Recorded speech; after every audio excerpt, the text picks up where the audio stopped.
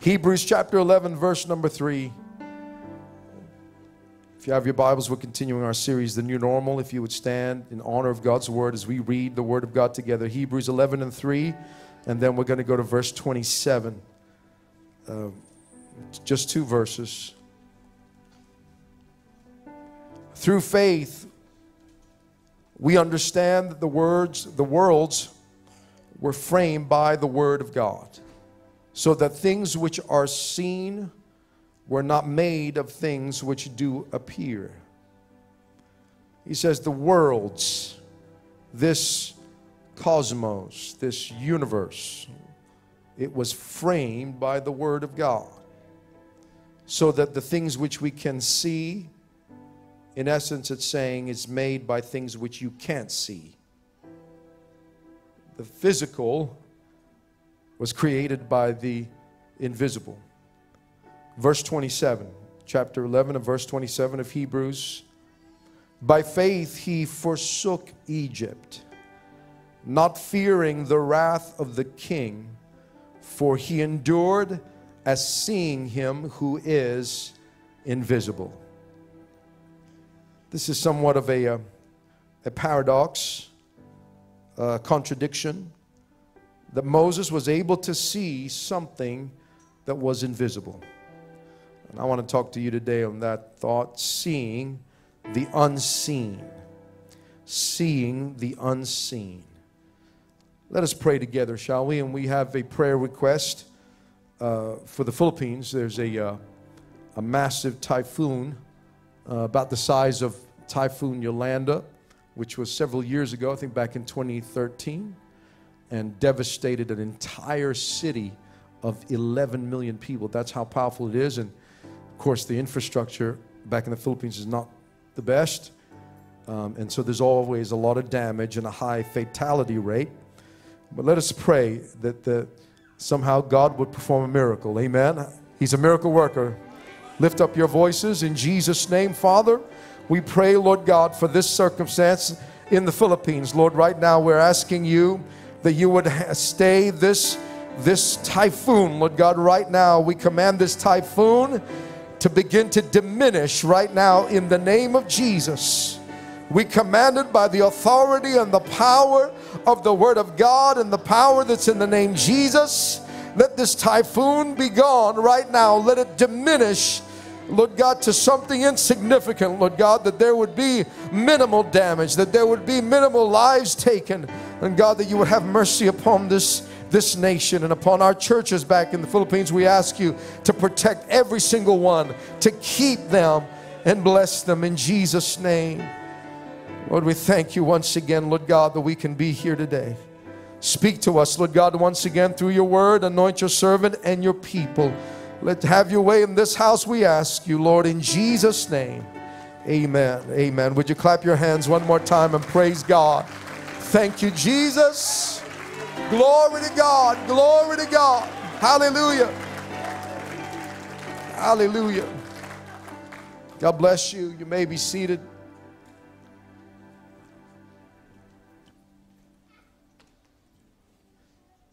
It has been said that we are prisoners of this physical and material world. We are confined to the constraints of our physical limitations and restricted to our five senses.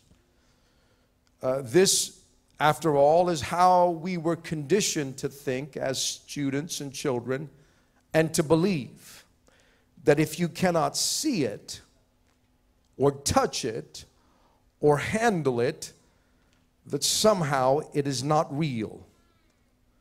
This is the position of the materialist, that there is nothing outside of what we can perceive in the physical world. But a simple consideration and merely a few seconds of serious thought would lead us to understand that there are some things that are very real, yet are not physical or material. They are what scientists would call metaphysical. Things like morality, right or wrong. These things are not physically quantifiable. And yet all of us sitting here today know that there are still some absolute morality, the absolute truths. It's still wrong to kill a child. It's still wrong to abuse other people. That is, in no matter what era of time, it is morally wrong. Morality is immaterial. It's not bound or quantified by the physical. Things like love and other emotions. Love and, I think it was Air Supply that sang that song, Love and Other, was it Other Victims? I can't remember. It's been a while. But how many young people, how many young couples here know that love is real? Oh, amen. I had a little shy hand right there. I think. Amen. Love is not quantified by material, by the physical, yet it is very real. And a thought a person may endorse that the material world is real. Another one is perhaps that there is something beyond the material, is that they ultimately have to consider the idea of where everything came from. Why? Have you ever asked the question, why is there something rather than nothing? Have you ever asked that? Why am I here as opposed to not existing at all? Amen. I know it's a little early Sunday morning to be thinking about stuff like that. But I've got that kind of brain sometimes. I think, why do I exist and why am I not existing? And any serious scientist will ultimately have to give due consideration to this question of where it all came from. Since nature teaches us that everything that began to exist must have a cause. This is so profound that it gave rise ultimately to the discipline of what we call cosmology, or the study of the beginnings of the universe. Scientists have had to consider this, and in an effort to avoid God in trying to consider where it all began, in an effort to avoid God, they had to answer the question of where it all began. They came up with the idea of the Big Bang Theory. Anybody ever heard of that in school? When they came up with this idea, a lot of scientists didn't like it because they knew it will lead to asking the question that if there was a Big Bang, then there had to be a big banger.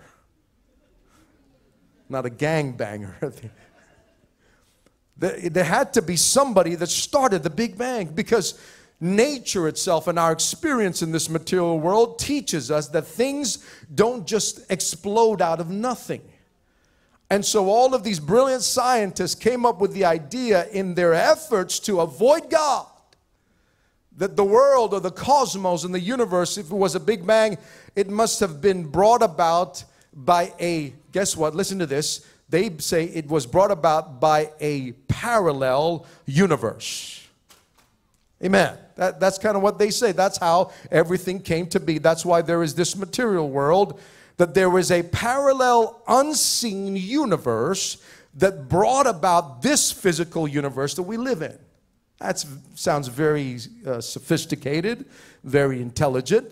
But if that's the explanation, then again, this parallel universe, it has to ultimately lead to the next question, was what gave birth to that universe? Amen. Are you still with me? And of course, then the answer is, another universe gave birth to the parallel universe. Then what, may I ask then, gave birth to that universe? Oh, then there's another universe. Until ultimately you are reduced to the idea that there is an infinite number of universes that never began anywhere, it's never ending. It's an infinite number that continues to birth universe. And by the way, this parallel universe, there is no evidence for it. It doesn't exist.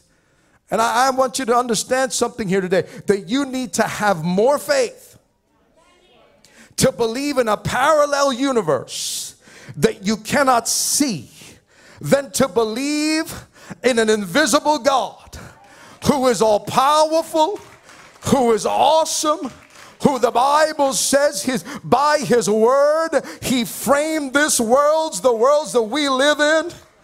You need to have more faith in believing that. But the reason why they start teaching that is because they're trying to avoid a God who they will have to be accountable to, who they will have to be answerable for the morality in their lives.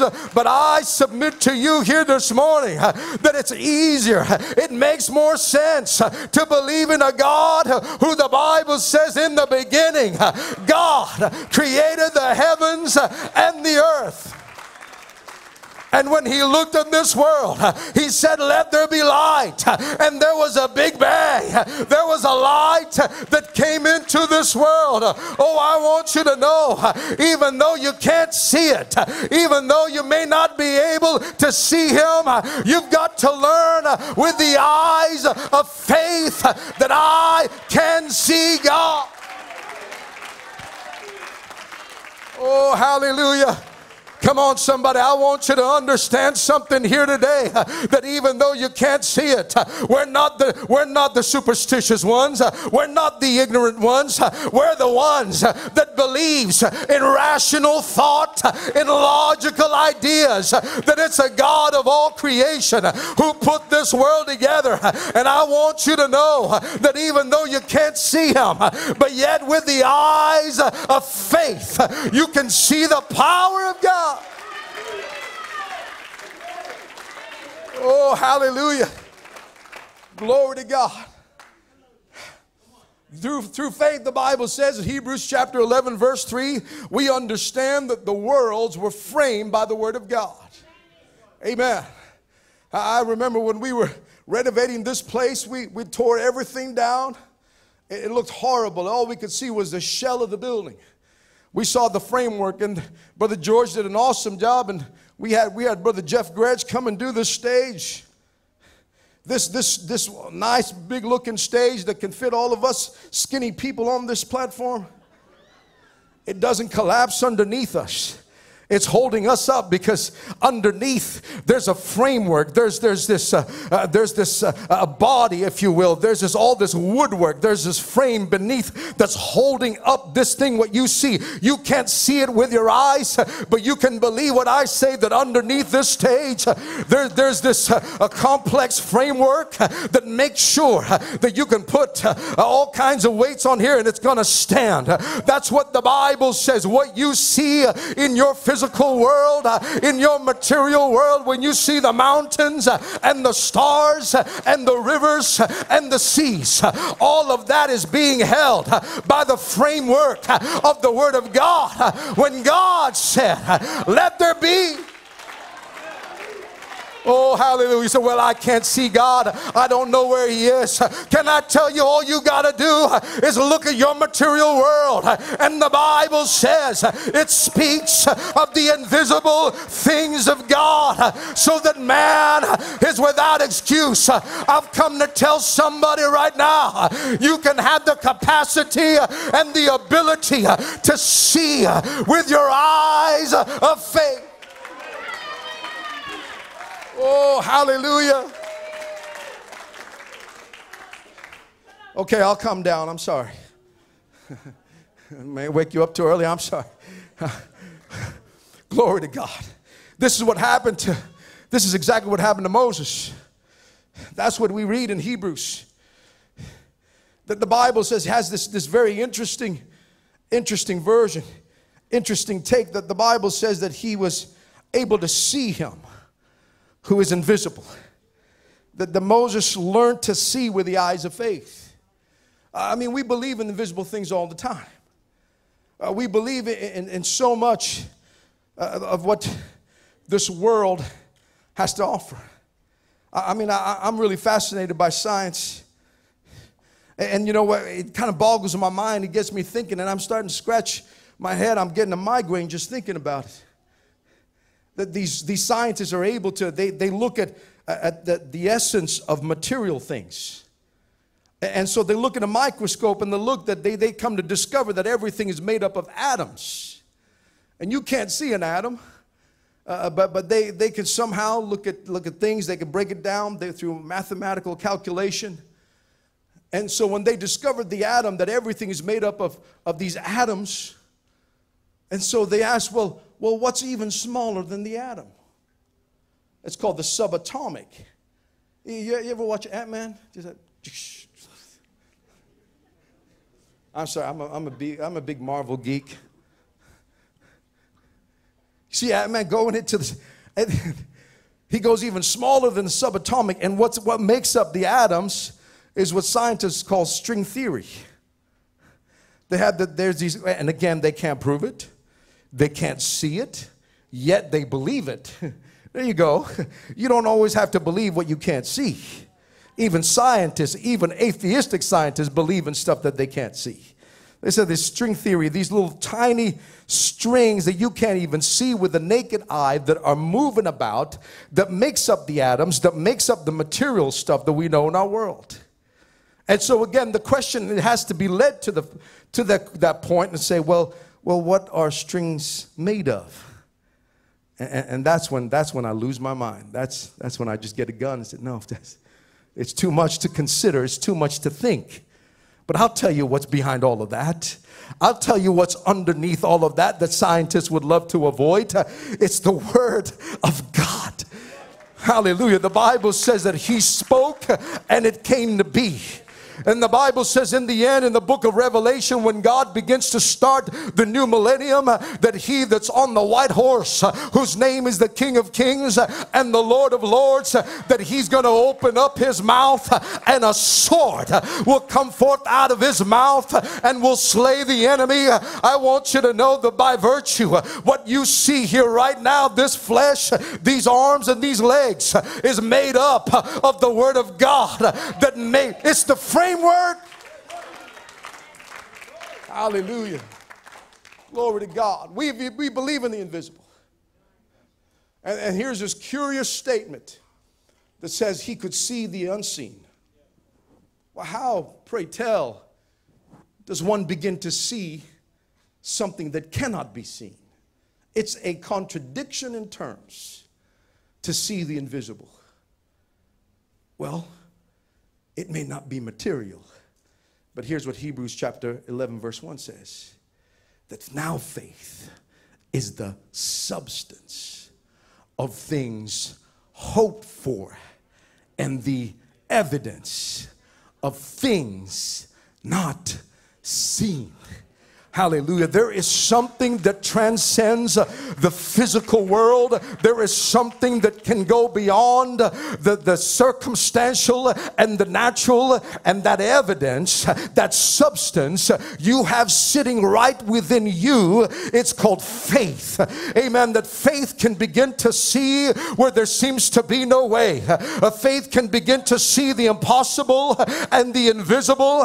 And if you got faith today, if you got some kind of belief, you can walk right through your circumstance, that yea, though I walk through the valley of the shadow of death, it's not over. I don't have to fear. I'm not going to be afraid. Why? Because I've got my eyes. I can see what nobody else can see. I can see what the doctors cannot see.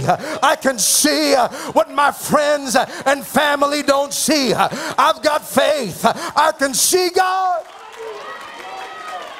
Oh, hallelujah.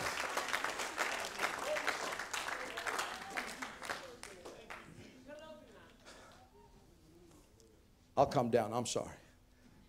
I get excited. I'm preaching to myself. I feel like running around after listening to that. Amen. Praise God.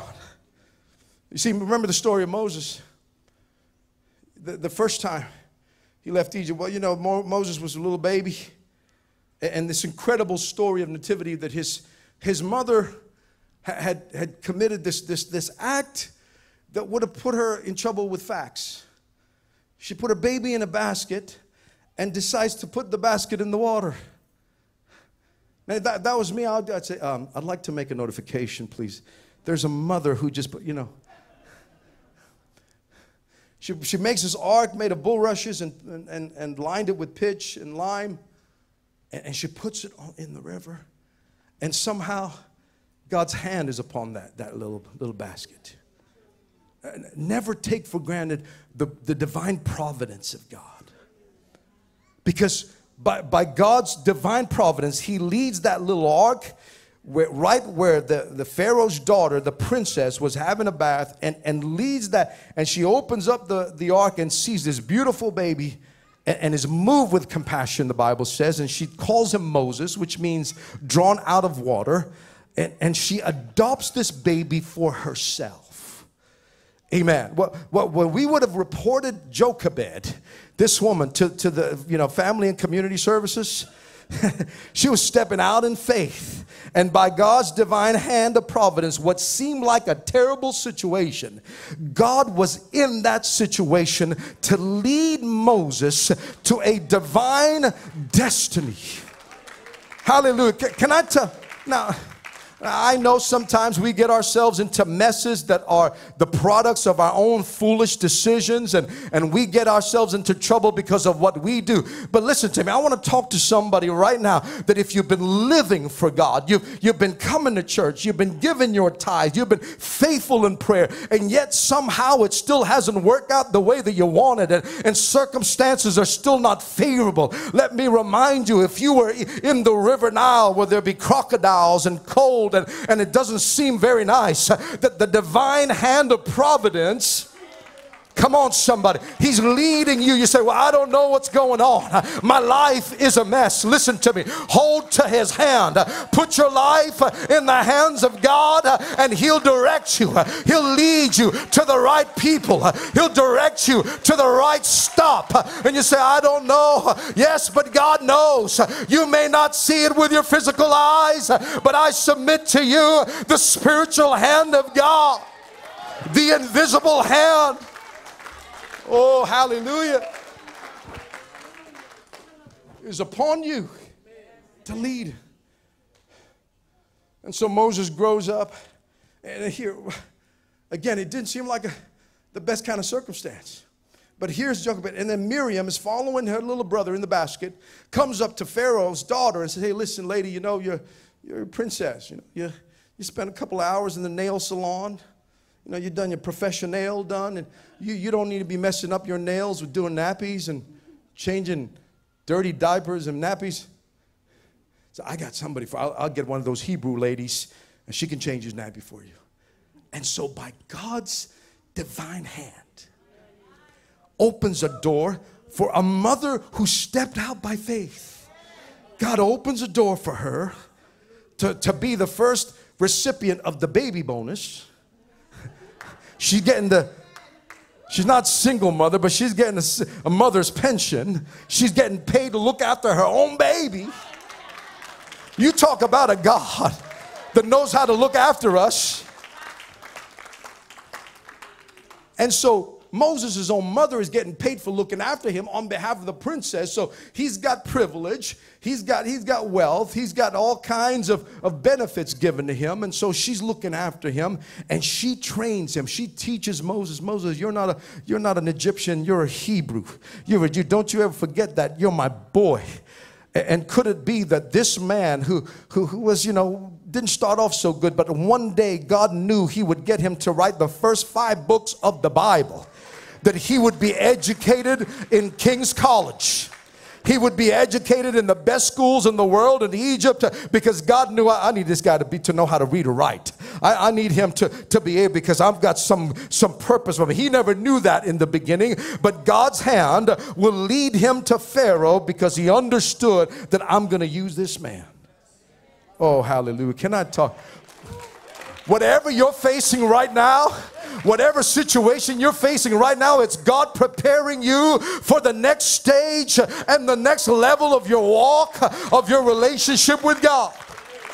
So don't complain, and don't be in the mully grubs, and don't whinge and whine, but know wherever it is. You might be stuck in Egypt. Oh, but God's got a purpose. Learn all you can learn. Be all you can be. Hallelujah.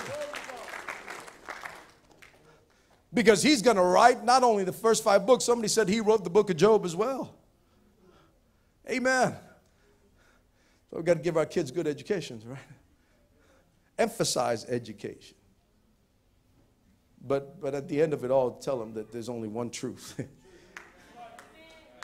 I mean, our universities, they are becoming havens for radical, left-wing, atheistic ideas. You're not even free to have your own thoughts. But okay, I got to get on with the story. I'm sorry. Moses, he grows up, he realizes that God called him. He's got a purpose. And he he feels for his people. And he sees one day one of his own Hebrews are being beaten up by an Egyptian. And so he tries to stop that. And he ends up killing this Egyptian. He kills him and he buries him in the sands of the desert. And thinking perhaps he was going to get away from it. Somehow he finds out that the Pharaoh heard about him killing. He's a Hebrew killing another Egyptian. And so he runs for his life. He flees like that scripture that we read. And that's what I used to think that scripture meant, was when Moses first fled Egypt, that he fled out of fear of the king who was going to prosecute him and kill him. He leaves Egypt out of fear because of what he did. He thought what God called him to do, he was going to fulfill it right there and then, according to his ways, according to his carnal ways. Amen. Oh, that's a whole nother message. Praise God. And so for the next 40 years, Moses becomes what he's on the run. I'm tired. He's a fugitive. I said it this morning. He's a fugitive, and he settles to a life of being a shepherd for 40 years, looking after somebody else's sheep. When finally God calls him, speaks to him out of a burning bush and calls him to go back to Egypt to set the children of Israel free after hundreds of years of being in slavery. And the Bible, you know the story. It's an amazing story. How many ever watched the Ten Commandments? That was my favorite movie growing up as a kid. Remember that? And so Charlton Heston tells Pharaoh, you let my people go. And God begins to bring the 10 plagues and miracles and wonders. And this time when Moses leaves, and this is what that verse is referring to in Hebrews 11:27, and when he walks out and he flees Egypt, he forsakes Egypt, not fearing the wrath of the king, for he endured as seeing him who is invisible. The first time he ran, he was afraid. But the second time he runs, he's no longer afraid, because now he has seen, now he can learn to see the invisible. And so he would walk without fear, without trepidation, without paranoia, because he's learned to be able to perceive an invisible God. Oh, this is a new normal that you've got to incorporate into your life. That if you want to live for God, if you want to be a believer, you've got to incorporate in your life a new normal of being able to see what other people don't see, of being able to perceive that which is invisible. Oh, come on, somebody. You know what I'm talking about. Well, what you've been through. Some of you with some of the circumstances that you've been through, the life that you've been through. Some folks would say, oh, you should have given up by now. Why are you still a Christian? You should be in an asylum rocking back and forth because of what you've been through. And you can turn around and tell them, no, I'm still here because I see something else. I'm not just limited to my physical circumstance. I have eyes to see the invisible God, that my God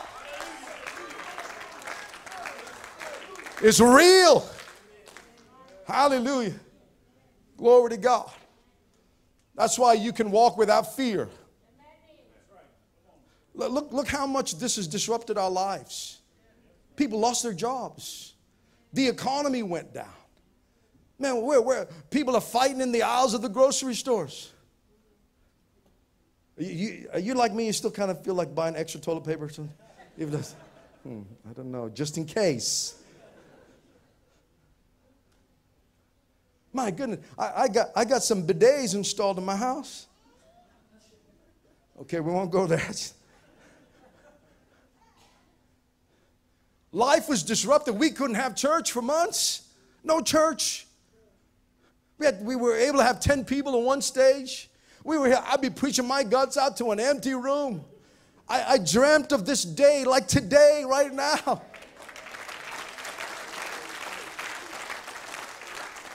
The whole world was thrown in chaos and turmoil. People rioting on the streets.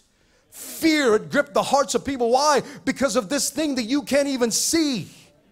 And I'm not saying it doesn't exist. I'm not belittling the impacts that it has. But I'm saying we've got so many other diseases out there in the world that are worse, just as bad. But this invisible pestilence, this invisible menace had caused the lives of people to be turned upside down. If they have just as much faith in that coronavirus as they had, that's invisible, as they had in the invisible God, if you can learn to see, hallelujah, in that which you cannot see physically. Oh, I believe we can turn our lives right side up.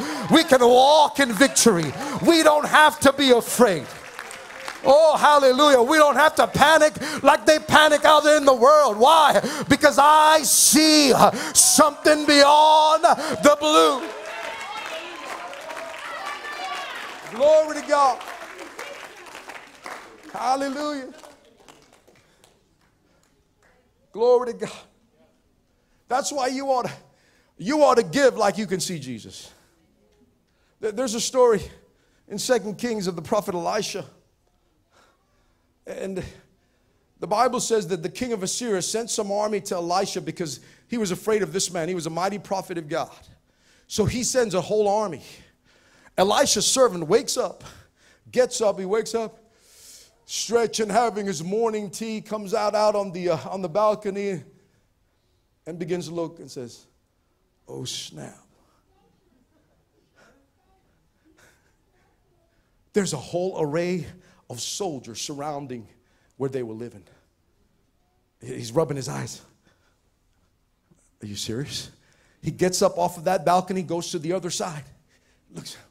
He looks. They're all the way around that side. There was a whole army. And he's looking, there's me, Elisha. That's it. 2 against thousands. He goes to the other side. And by this time, his knees are shaking. By this time, his teeth is chattering. And fear's got a hold of his heart. And he looks, again, the army is arrayed all around them. And there's a blowhorn. Somebody's got one of those megaphones, says, we've got you surrounded. Come out with your hands up. Okay, that's not in the Bible. Okay, Caleb, that's not in the Bible. Okay, that's just for dramatic effect. And he's scared out of his wits. He goes to his master, the prophet. Listen, master.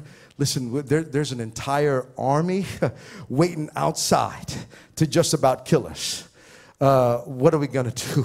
He says these words in the King James. He says, alas, my master, what shall we do? We're in trouble. Elisha gets up, cool, calm, and collected like the man of God that we are. He prays for him. That's what he does. First thing he does, he prays for his servant. And he says, God, open his eyes that he may see. Oh, hallelujah. That ought to be our prayer today. Come on, with whatever you're facing, you ought to lay hands on your eyes and say, God, help me to see. Don't let me just look with my carnal eyes. Don't let me just be limited with my physical perspective. But God, give me eyes of faith. Help me to see the unseen. And when he took off his hands off of his servant and he opened up, he saw beyond the soldiers, behind them was an army of chariots of fire. I'm telling you, if God will open up your eyes and peel back the curtain out of this physical world to see the supernatural world that you live in, oh, how would you worship? How would you live? Oh, hallelujah. How would you live here today if God could open your eyes and show you the reality? If you could see angels round about this church, how would you worship? Glory to God, glory to God. Hallelujah. Oh, quit looking at Netflix. Quit looking at your circumstance. Sometimes you got to close your physical eyes and begin to pray and say, God, give me a spiritual perspective. Let me not just walk by the flesh, but let me walk in the Spirit.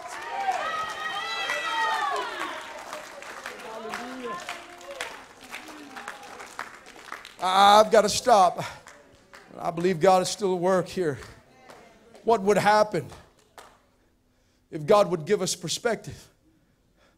I always say, man, if I could go back in time, I'd love just to be in the time 2,000 years ago where I was with Jesus and the disciples, where I could see him. I would beat Peter to walking on water. I said, hold on, you wait. I'm going first. I've read this before. I start walking on water. And Thomas, you know the guy that's forever stigmatized with that name, Doubting Thomas.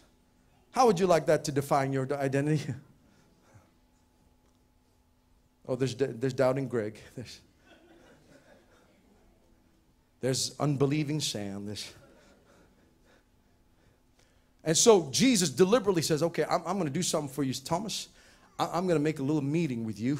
I was going to have a conference. So deliberately the next day he comes, and there he is. He said, come on, Thomas. You said you're not going to believe unless you touch my hands where I've got my nail scars and my side where the spear had pierced. And immediately Thomas, he fell to his knees and says, my Lord and my God. He had a revelation of who Jesus was, that he is his Lord and his God. And you know what Jesus said? He said, Thomas, you believe because you can perceive physically. You're seeing, you touch. Amen. But blessed are they that believe and still can't see. Hallelujah. You know what God was prophesying? You know what Jesus was prophesying? That you and I, if we can believe today, that we are blessed. Hallelujah, that we're not going to see him. I'm sorry. You're not going to see the physical representation of Jesus come down upon this earth. But here it is. This is the body of God. And if you can believe, you're blessed. Hallelujah. Glory to God. Our world is steeped in the invisible. From something as basic as air and oxygen to even your own human spirit. You know, I don't know if this, people say, when somebody dies that they can see their spirits moving. I don't know if that's true. I believe our spirits are invisible. But you can see my spirit by this awesome physical specimen representation. I'm just kidding. It's a joke. This physical represents the immaterial part of us. This invisible part of you and I. And so you take away this outward shell and you're gone, you're dead. You're in the presence of God. Amen. When Jesus took up, he said, I'm still got a body on this earth. And the body is the church. We are the physical representation of the invisible God. And if you've come here today, it doesn't matter what your circumstance is. If you need God, if you need healing in your body, you need to be filled with the Spirit of God. You need to turn your life towards him. I'm telling you, if you got faith enough, if you can see him who is invisible, God will come to you and touch your life. Oh, hallelujah. Would you lift your hands right now and begin to worship this invisible God? Oh, glory to God. Oh, bless the name of the Lord. Hallelujah. Musicians, if you'd like to come, I've got to stop. Glory to God.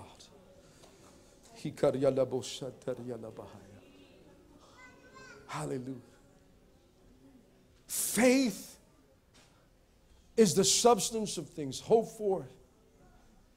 It's this acute ability to be able to see something that nobody else sees. And that is, I see Jesus. That's why we can live our lives without fear. My life is not predicated on my circumstance. No matter how bad life gets, that I still see Him. I can still perceive. That's why we can learn, you can learn to give. You know why people don't give? People don't give because they're afraid. I don't know if I'm going to make it without this money. But do you know the Bible talks more about giving? And again, I don't preach about this very often, but I need to talk about it because I don't preach about it often because so many churches abuse this idea of giving. This prosperity doctrine, which I absolutely reject. Because you got brothers and sisters in places around the world that have nothing. And just because they have nothing materially doesn't mean they're poor. In fact, it's the opposite. Because they are materially impoverished, they are spiritually rich. And I've come across people at work, the unbelievers says, "Why you give your tithes, your offering? That's crazy." I said, "Oh, you don't see. So I get a lot further with my 90% than you do with your 100%. And the Bible, the New Testament talks more about giving than it does about praying. Do you know that? The Bible talks more about giving than it does about faith and love. Because could it be that the simple act of giving, is a physical declaration to say, God, I believe in your invisible power. That what we see here is not all there is. We are not limited and restricted to the physical, material restrictions of life. We've got a God who created this world. Hallelujah. That's why God was so strong about it. And in Malachi chapter 3, He was so strong about it. He said, if you don't give your tithes and your offerings, you're robbing God. It's like you're putting your hand in this pocket and beginning to steal. And say, how in the world? When you don't give your tithes and offering, that's what it says in the book of Malachi. Never eradicated in the New Testament. Jesus actually said, this is what you ought to do. But could it be when we give in faith, it's a simple declaration to say, God, I see you. I see your invisible hand of providence. I see the invisible God. That's why I can walk right out of Egypt and into the promises of God. Because God will bless me. Come on. He's going to be no man's debtor. He's not going to owe you. Remember, He never blesses this, but He always blesses this. Hallelujah. Come on, you ought to give to I'm not talking about just to this church. You ought to give to the poor. You ought to give to say, God, I trust in you for my livelihood. Come on, I'm not saying you should don't pay your bills. Yes, pay your bills. Put food on the table for the kids. I'm not saying be irresponsible, but you've got to be disciplined with the resources that God has given you so that it's not all hoarding to yourself, but you got to give. And when you give, oh, hallelujah, I'm telling you the power of God. Come on. Hallelujah. You know when they ran out of water, you know what the prophet said? He said, dig the valley full of ditches, and the next day you're going to have water. You remember that story? You know what? How much water they got depended upon how many ditches that they dug. If they dug one ditch, guess what? That's how much water they were going to get. But you know what the man of God said? Dig the whole valley full of, come on, when you give for His cause, you're digging this valley full of ditches. How much you give? He said, pressed down, shaken together, running over. Should man give into your bosom? Hallelujah. Stand to your feet all over this building. I've got to stop. But I believe the power of God is being released here today. The Spirit of Almighty God, the invisible God. Oh, is there anybody here that can see with eyes of faith that you can pray for yourself and begin to see, hallelujah, the invisible, the unseen. Oh, hikayala boshanda. I wish I had time to tell stories of how God has made miraculous ways. I wish I had time. But I believe today you can make your own story. Today you can walk without fear, without trepidation, and say, God, I believe in you. I want to give my life to you right now.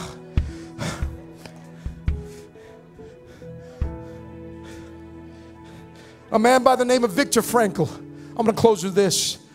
Viktor Frankl was a Jew. He was locked up in a concentration camp. He wrote the book, The Meaning to Life. You want to know what the meaning to life is? He was locked up in a concentration camp, lost his family, lost his wife and daughter. And he said these words that are so profound. When I read it, it was incredible. He said, as the prisoners in the concentration camp of Nazi Germany stood out in the courtyard, and he said, as he stood getting counted for the prisoners, they were all skinny and gone for no food. You can imagine the most atrocious of conditions. And as the sun beat down on him, he said, at that moment, in my mind, I was taken back to my home in my backyard with my wife and my children. And he said these words. He says, it was as real to me right then as if I was actually there. He says it was so vivid. I felt like I was transported out of those prison uniforms, out of those horrible cold conditions, back into the beautiful sunlit yard with my family. I'm telling you today, if you can have that kind of faith, not in some imaginary circumstance, but in an invisible God who presents himself to you here today, who says, come to me, all of you that are weary and heavily laden, and I will give you rest. Would you lift your voices right now in prayer, and let's talk to the Lord. Your words have the ability to connect with God. Your heart has the ability to connect with the invisible God. In Jesus' name, Father, right now we come before you. Lord, we come with faith believing.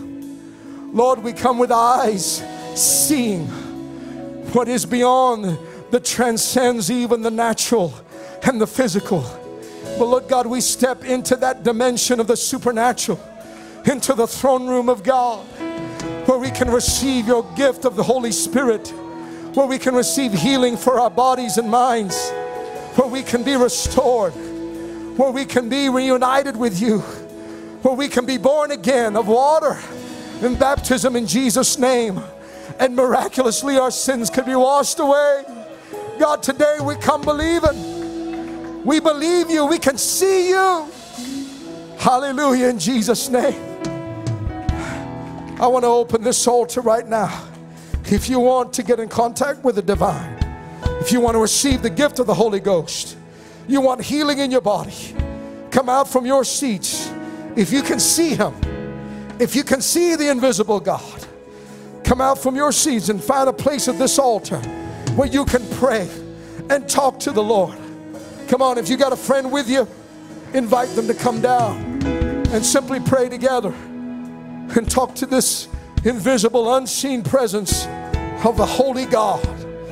The Spirit of the Lord is here right now, moving. If you can believe, if you can see, oh hallelujah, with eyes of faith, he will be with you. He will touch you and heal you in Jesus' name.